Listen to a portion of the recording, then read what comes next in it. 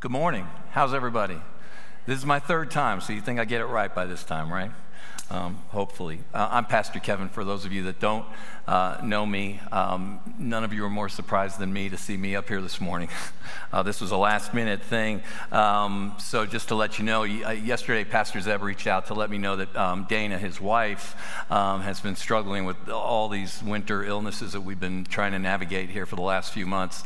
And so he did the right thing. He made the right call. He's staying home taking care of her and the kids and asked me to stand here and share God's word, which I'm only too happy to do whenever that opportunity arises. So I'll tell you what, if you want to go ahead and open your Bibles to Psalm 116, that's where we're going to be this morning. And while you do that, I'm going to pray for us. Father God, we are grateful for the opportunity to join together today in fellowship, Lord, to be encouraged by one another, to be encouraged by the perfect truth of your word.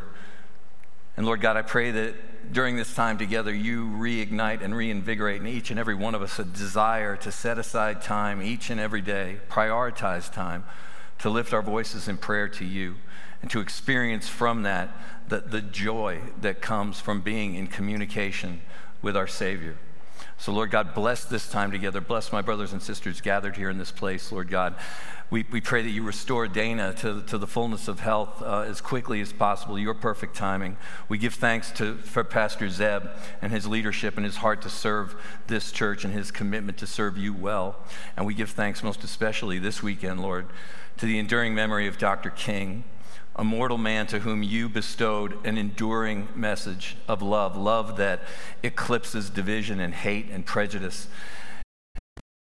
Time, Lord, where we need to re-embrace that message. So give us the heart to do that as well. Lord God, we love you and we lift these things to you in the mighty name of your Son, Jesus Christ. And everybody said, amen. Amen. So whenever Pastor Zeb reaches out and asks me to fill in for him when it's my turn in the batting order, so to speak, I always ask if there's something specific that he'd like for me to preach on, and he's always very gracious to tell me, just go wherever the Lord leads, except for Romans chapter 11. We'll get to that. That's God's perfect timing. Zeb did tell me that his plan for today was to preach a message on the importance of prayer, and that sort of struck a chord with me, so I decided to go ahead and stick with that. If you ever have found yourself or find yourself in a church that isn't a praying church, if prayer is this obligatory thing that happens only when there is a perceived need, that is a huge missed opportunity for witnessing what God's purpose for prayer is, right? So we here at Apex Baptist Church, thankfully, we are a church committed to the importance of and the significance of prayer. And you all would be amazed, in a good way, at the amount of prayer that takes place in this building during the course of an average week. We get emails from all over the world. I got an email earlier this morning from a man in India asking for prayer. How they find it, I don't know how they find it. I guess, the interwebs and all that good stuff. But the thing that's beautiful about that is we've got people from all over the world who somehow or another tune into what takes place in this room, and they feel led, they feel comfortable to ask us as their brothers and sisters in Christ to pray for them. And that's a beautiful thing. I'll share this with you. So there is a woman in our community, this started about, 4 or 5 months ago, who knits these beautiful prayer shawls. And while she's knitting the prayer shawls, she's praying over those shawls. And then she brings them to me, and I pray over them. And they're the most sanctified prayer shawls in the world, right? And they're beautiful. And when I first got them, I wasn't sure what we were going to do with these prayer shawls, but they started flying out the door for people who are infirm, people who are in the hospital, people who are sick, people who are just struggling and feel alone. We give them these prayer shawls, and they just literally wrap themselves up in it, and they just feel the love that is found in this place through prayer. So it's a good thing. It's a good thing that we are a church that's committed to the importance of prayer. So with that, also every week, many of you know this, I send out a prayer feed email to about 200 people from here in the church, and it just lists the names of brothers and sisters who have asked for prayer. And not only do I know that those prayers are being lifted up in a beautiful way, but I'm also blessed many times to hear about how those prayers are answered, and they're answered in powerful ways. So look, if you need prayer, right, you let me know, and we will hook you up, and you will be covered in prayer. Amen? Look, we are blessed to worship a God whose greatest desire is to demonstrate his ongoing love for us through his willingness to be in communication with us. And there's a verse from Hebrews that I lean into all the time, and it is so good, you almost need to read it every day. You should read it every day. It's awesome. This is Hebrews chapter 4, verses 15 and 16. It says, "For we do not have a high priest, Jesus, who is unable to sympathize with our weaknesses, but one who in every respect has been tempted as we are, yet without sin. Let us then with confidence draw near to the throne of grace that we may receive mercy and find grace to help in time of need." So the source of that confidence comes to us basically two ways. One is by knowing God's word. You need to know your Bible. You need to give this book priority time every day. You have time to give God's word 15 minutes. Amen? But bigger than that, I think, is the need to pray. If you prioritize taking time to talk to Jesus, and you do it with your heart in the right place and with an understanding of what an answered prayer actually looks like, here's good news for you. You are now in an intimate relationship with the creator of the universe. And that closeness grants you the confidence to, without fear, go before the throne of grace and tell your Savior what you need. And guess what? He already knows. You don't catch Jesus off guard. You're not going to shock him, but he wants to hear it from you because he wants to know you love and trust him enough to set that burden down before him no matter what it is. And you start to see why that makes prayer kind of a big deal, because Jesus is not going to impose his will on us. His hope is for us to desire it. And the more we let him speak to us through his word, and we in turn speak to him through prayer, the easier it becomes to surrender to his will. And he's then faithful to respond to our prayers. And listen, I know there's at least one person in this room today who can loudly testify to the fact that, Pastor Kevin, I pray every day. God doesn't listen. He doesn't respond. He doesn't care. And look, I've heard it over and over again many times from my own mouth. So one of my goals today, outside of not boring you, okay, amen, is to help you reflect on the moments in your life when you didn't think God was paying attention to you. And then I want you to ask yourself, are you sure? Are you sure? Because so many times in our desire to get what we want, when we want it, how we want it, we miss out on the fact that God actually did bring us to something or someplace better. So let's get started. I have a lot of ground to cover. I had to rush through the first two services. I don't have to rush anymore. Chick-fil-A is not open today. We got all afternoon. So buckle up. Here we go. Psalm 116. I'm going to start in verse 1. I'm going to read the first 7 verses, and then we'll take a look and see what the Lord has for us and just move on from there. So verse 1, I love the Lord because he's heard my voice and my pleas for mercy, because he inclined his ear to me. Therefore I will call on him as long as I live. The snares of death encompassed me. The pangs of Sheol laid hold on me. I suffered distress and anguish. Then I called on the name of the Lord. O Lord, I pray, deliver my soul. Gracious is the Lord and righteous. Our God is merciful. The Lord preserves the simple. When I was brought low, he saved me. Return, O my soul, to your rest, for the Lord has dealt bountifully with you. Now, there's something interesting about this psalm that you need to know. It'll kind of increase the significance of it for you. Psalms 1 through 13 through 118 are known as the Egyptian Hallel Psalms, and they were sung traditionally during the Passover Seder. They were psalms that were celebrated in varying ways, the people giving thanks to God for leading them out of bondage in Egypt. And the word Hallel means praise Yahweh, praise God. So this means that on the night that Jesus was betrayed, he's sitting there with his friends. He sang this psalm, clearly drawing comfort from it, even with knowing what he was about to face in the hours to come. So the first proclamation here is, I love the Lord. And we all say it. We all say it, right? I love the Lord. Great. That is great. But why? Why do we love the Lord? The psalmist says, I love the Lord because he hears my voice when I cry out to him for mercy. And hearing is good, right? We all want to be heard. When we have a voice, we have something that we want to put out there. We want to be heard. But with Jesus, it gets even better. Because the psalmist tells us that not only does the Lord hear, but he listens. So how do we know he listens? Well, his word says he bends down, that he inclines his ear to hear every word, and we call that active listening. So figuratively speaking, the Lord bends down to make sure he doesn't miss a single syllable of what's weighing on your heart. So the creator of all things loves you that much. Even when you're pleased to him reveal you to be something less than an angel. Maybe you're a sinner, right?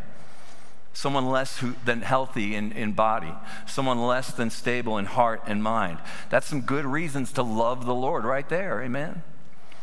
Therefore, I don't know about anybody else, but I'm going to call on the Lord for as long as I live. And again, hear Jesus singing these lines.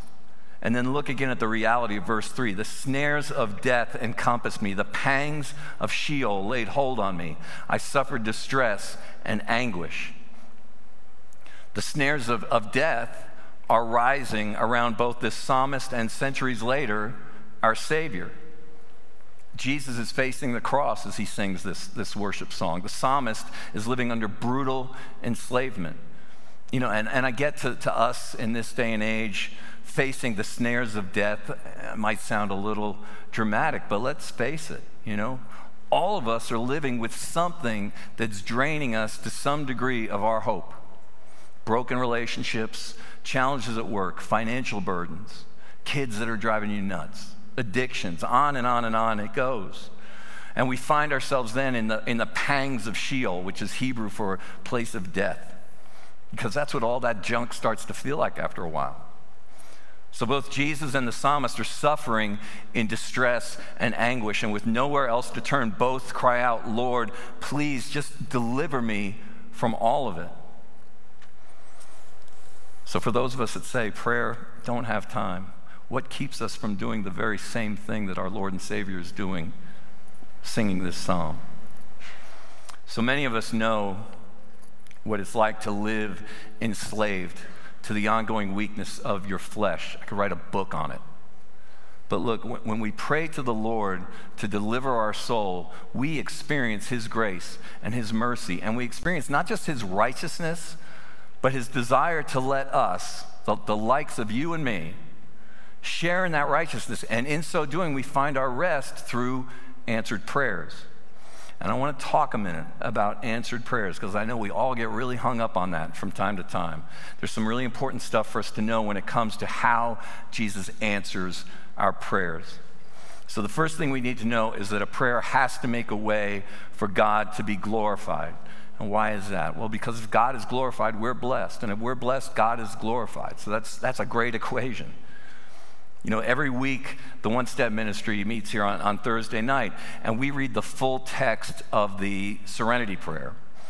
So those of you that are familiar with the Serenity Prayer, we don't pump the brakes at asking for the courage to change the things we can and the wisdom to know the difference, okay? When you have time, Google the full text of the Serenity Prayer. It'll bless you.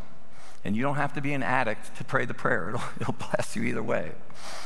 But here's a piece from that prayer that I think goes a long way towards helping us understand what praying to Jesus is meant to do. It says this: living one day at a time, enjoying one moment at a time, accepting hardship as a pathway to peace, taking as Jesus did the sinful world as it is, not as I would have it, trusting that you, Jesus, will make all things right if I surrender to your will, so that I might be reasonably happy in this life and supremely happy with you forever in the next. So again, when we pray, we need to be seeking God's will over our own. And that's how we know our heart's in the right place and our motivation to pray is pure. We give to Jesus the things that are weighing on us and with a desire to trust him with any outcome. We call that having faith. But understand this, when we pray, we're praying to Jesus from an earthly perspective. It's whatever's going on around us. But Jesus responds from a heavenly perspective, meaning that he's going to answer you in his time. He may not answer you in the way you asked him to or expected him to, but he will respond in a way of his choosing that goes towards assuring you of your place with him in heaven. And that's the bottom line of every prayer we pray. And you look at the state of the world today, and it seems like the best we can hope for in the insanity that we live in is to be reasonably happy. And I get that that's a little underwhelming, maybe, but it helps, I think, build within us a hopeful expectation of what's to come for us as a follower of Jesus Christ.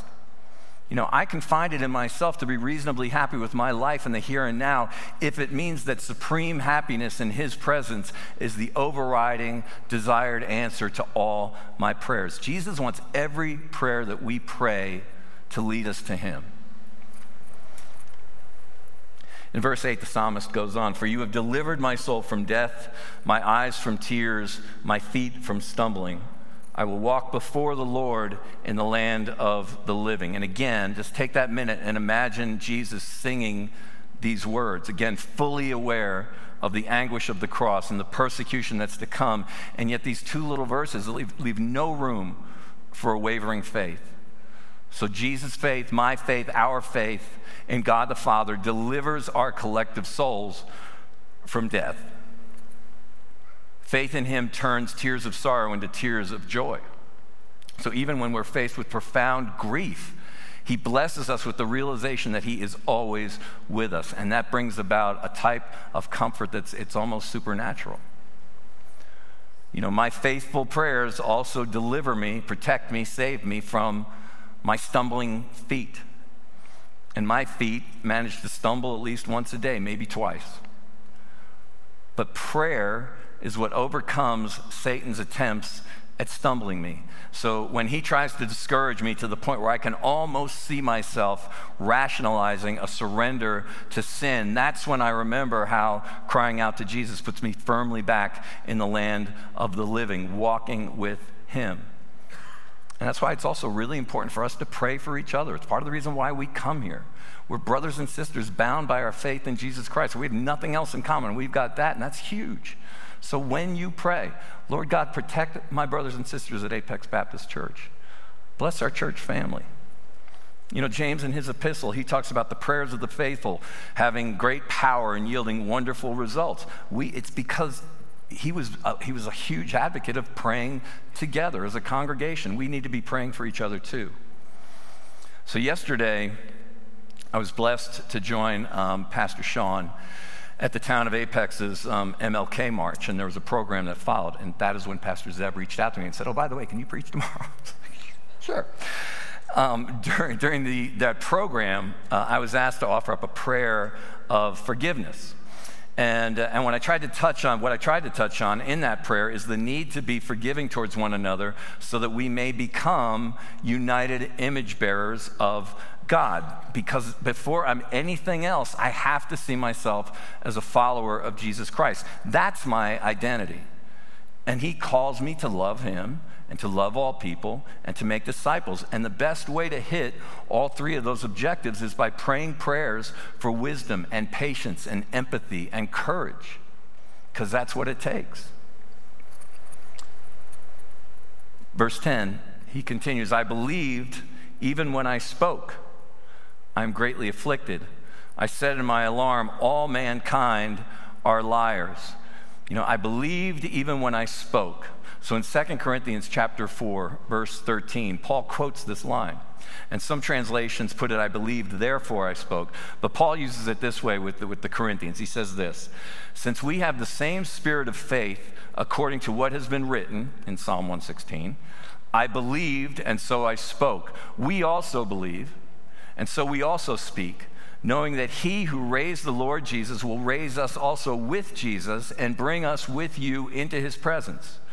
For it is for all your sake, so that grace extends to more and more people, it may increase thanksgiving to the glory of God." So all this means is the Holy Spirit who's stirring the psalmist to share God with others is the same Holy Spirit doing likewise in Paul and you and me.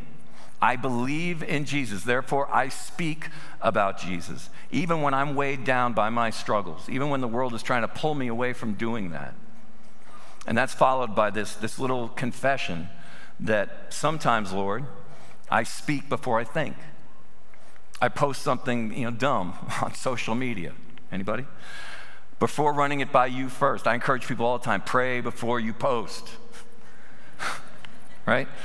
I go out there, I call everybody a liar, everybody a crook, everybody a cheat. And we have to take care not to do that. Because one of the best times for us to pray is before we speak, before we offer up our opinion or give our 2 cents.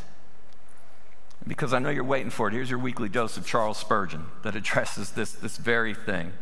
Spurgeon writes, "Speaking in haste is generally followed by bitter repentance. It is much better to be quiet when our spirit is disturbed and hasty, for it is so much easier to say than to unsay. We may repent of our words, but we cannot so recall them as to undo the mischief they have done." So in other words, once you speak, and especially when you speak in an accusatory or confrontational way, you can't unring that bell, right? You can't put that toothpaste back in the tube. And you can apologize till the cows come home, but the memory of what was said and the pain that it brought is going to linger. And again, social media has made this a huge problem. Because in our flesh, we live for the clicks and the likes and the comments, and we really don't care what anybody else thinks. And that causes a lot of harm and a lot of hurt sometimes. So you have to be careful out there, because when you set aside Jesus for that split second to go to Facebook, to air what your thoughts are about some, political mess, it feeds this stereotype that Christians are just a bunch of angry hypocrites. So don't do that. Give them Jesus. You believe, right? You believe, so speak. And when you speak, give people something that exposes them to the hope that can be found in Jesus Christ. Sow seeds. Sow seeds. It's much better than setting fire to the field. And when you share Jesus, again, we do it lovingly, and we do it gently, and we do it respectfully. The rest of the psalm goes like this, starting in verse 12. "What shall I render to the Lord for all his benefits to me? I will lift up the cup of salvation and call on the name of the Lord. I will pay my vows to the Lord in the presence of all his people. Precious in the sight of the Lord is the death of his saints. O Lord, I am your servant. I am your servant, the son of your maidservant. You have loosed my bonds. I will offer you the sacrifice of thanksgiving and call on the name of the Lord. I will pay my vows to the Lord in the presence of all his people, in the courts of the house of the Lord, in your midst, O Jerusalem. Praise the Lord." So, I guess it's not uncommon for us to wonder what Jesus may want in return for all the things we ask him to do for us through prayer. So verse 12, "What shall I render to the Lord for all his benefits to me?" It has nothing to do with tithing, okay? This psalm isn't about that. This is all about gratitude. This is about remembering to thank Jesus, thanking him for his unending desire to listen to us and bless us and guide us. We lift up salvation. We do that, why? It's a sign of victory and celebration. We proclaim how thankful we are to know Jesus and to celebrate what knowing him means and what it brings to our lives. And it continues with, "I will pay my vows to the Lord in the presence of all his people," just underscoring again the importance of thanking Jesus in all things, right? Psalm 136, verse 1, "Give thanks to the Lord, for he is good. His love endures forever." And enduring love can be a rare commodity in this life, because we can destroy even the most loving relationships through sinful behavior.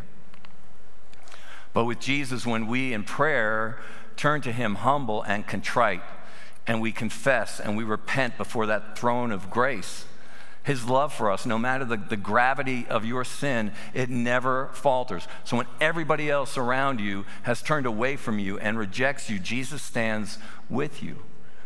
With the Holy Spirit, you are never and can never be alone. And he'll be faithful to see you through the earthly consequences that sin may impose, and he'll raise you up. And he'll take that mountain of sin and he'll turn it into a celebration of healing and redemption. And again, if y'all been here before, you've heard me share this before. If it bores you, I'm sorry, but I believe, so I'm going to speak. Amen? What empowers me to do the work I do comes from the fact that 28 years ago, before most of the pastors were even born, except for Peter, thank God for Peter. It's the only thing that keeps me from being the old man on the staff. 28 years ago, I was in the throes of withdrawal from alcohol. and I was broken morally. I was bankrupt financially. I was on the brink of divorce. My wife and kids demolished by my sin, and there was nothing accidental about the way I was living. I was a selfish, self-destructive man. And there came that day when I was encompassed by the snares of death. So I did the one thing I hadn't done in a long time. I pleaded to Jesus for mercy. And all I prayed for, two things that made sense to me. I want to be sober, and I want to save my marriage. That just made the most sense. That seemed to be the most logical thing. And praise God, Jesus did that. But he also, and this happens a lot with prayers, he chose to give me way more than what I prayed for. So, I think about me up here doing this. No college, no seminary. It's a miracle. Baptizing people, officiating marriages, preaching memorial services. It's a miracle. Working with our police department, leading the one-step ministry.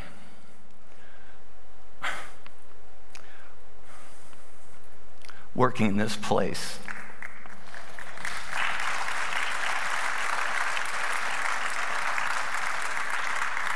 Working in this place with the best group of people I have ever been associated with. Miracles. You all need to want to work here. And not one bit of it happened thanks to me. It was just a matter of getting to a place, calling on Jesus, knowing he would stoop down and listen to me, and how that in his perfect timing, that would bring about a washing away of my mess, so that everybody around me could witness his glory in whatever form he chose to display it. That is a come on somebody right there. But that's what prayer does, but only if you're tapping into it. If you aren't praying because you just don't have time, then you're cheating yourself out of everything that your walk with Jesus could be and should be. He has loosed your bonds, so you need to be giving him all the thanks for that. And even if you don't have, if you don't have 2 nickels to rub together, you still need to thank Jesus for waking you up this morning and bringing you here to be encouraged by his love for you. You opened your eyes, you drew breath into your lungs, and he's been faithful to bring you to a fellowship that prays for the chance to do whatever we can to help you get through whatever storm you might find yourself in. So I'm going to close us in prayer here in just a second, but I want you to know that if you need to know Jesus Christ as your Savior, I'll be down front here. I would love to have that conversation with you. There'll be a pastor and other staff members out just outside the worship center. Same thing. Likewise, if you feel like you've just let your relationship with Jesus take a back seat to the world, let us pray for you along those lines too. Let's help you reset, because it's not as hard as the enemy wants you to think it is, because Jesus is waiting for you. He's in this place. He wants to hug some prodigals today. But friends, more than anything else, let me encourage you to do whatever it is you have to do to make time every day to talk to Jesus, because you'll be amazed by the heart change that comes as a result. So let the one who loves you more than anyone else could ever love you demonstrate that love to you, because it's a love that changes everything. Amen? And Heavenly Father, we are grateful for that love. We're grateful for the opportunity, Father, that you love your creation, your precious children so much, that you allow us to speak to you directly, to share with you the things that are weighing on our hearts and in our minds, and the things that might be even drawing us away from you. And you bring peace, quiet the worry. You take away the anxiety, and you draw near to us, and you make us whole, and you bring us back into the light of your righteousness each and every time we need it. You're faithful to do that. And so, Lord God, I pray 2 things today. I pray that as a body, we are reinvigorated in our desire to be people of prayer. And number 2, Lord, I go back to our celebration of the memory of Dr. King. Again, a man blessed with an enduring message that we have drifted from in profound ways. Let these next couple of days be a time where prayerfully we focus on that message and we tear down those walls of division, and again see ourselves as image bearers of our Creator. We love you, Lord God, and we lift this to you in Jesus' name. Amen.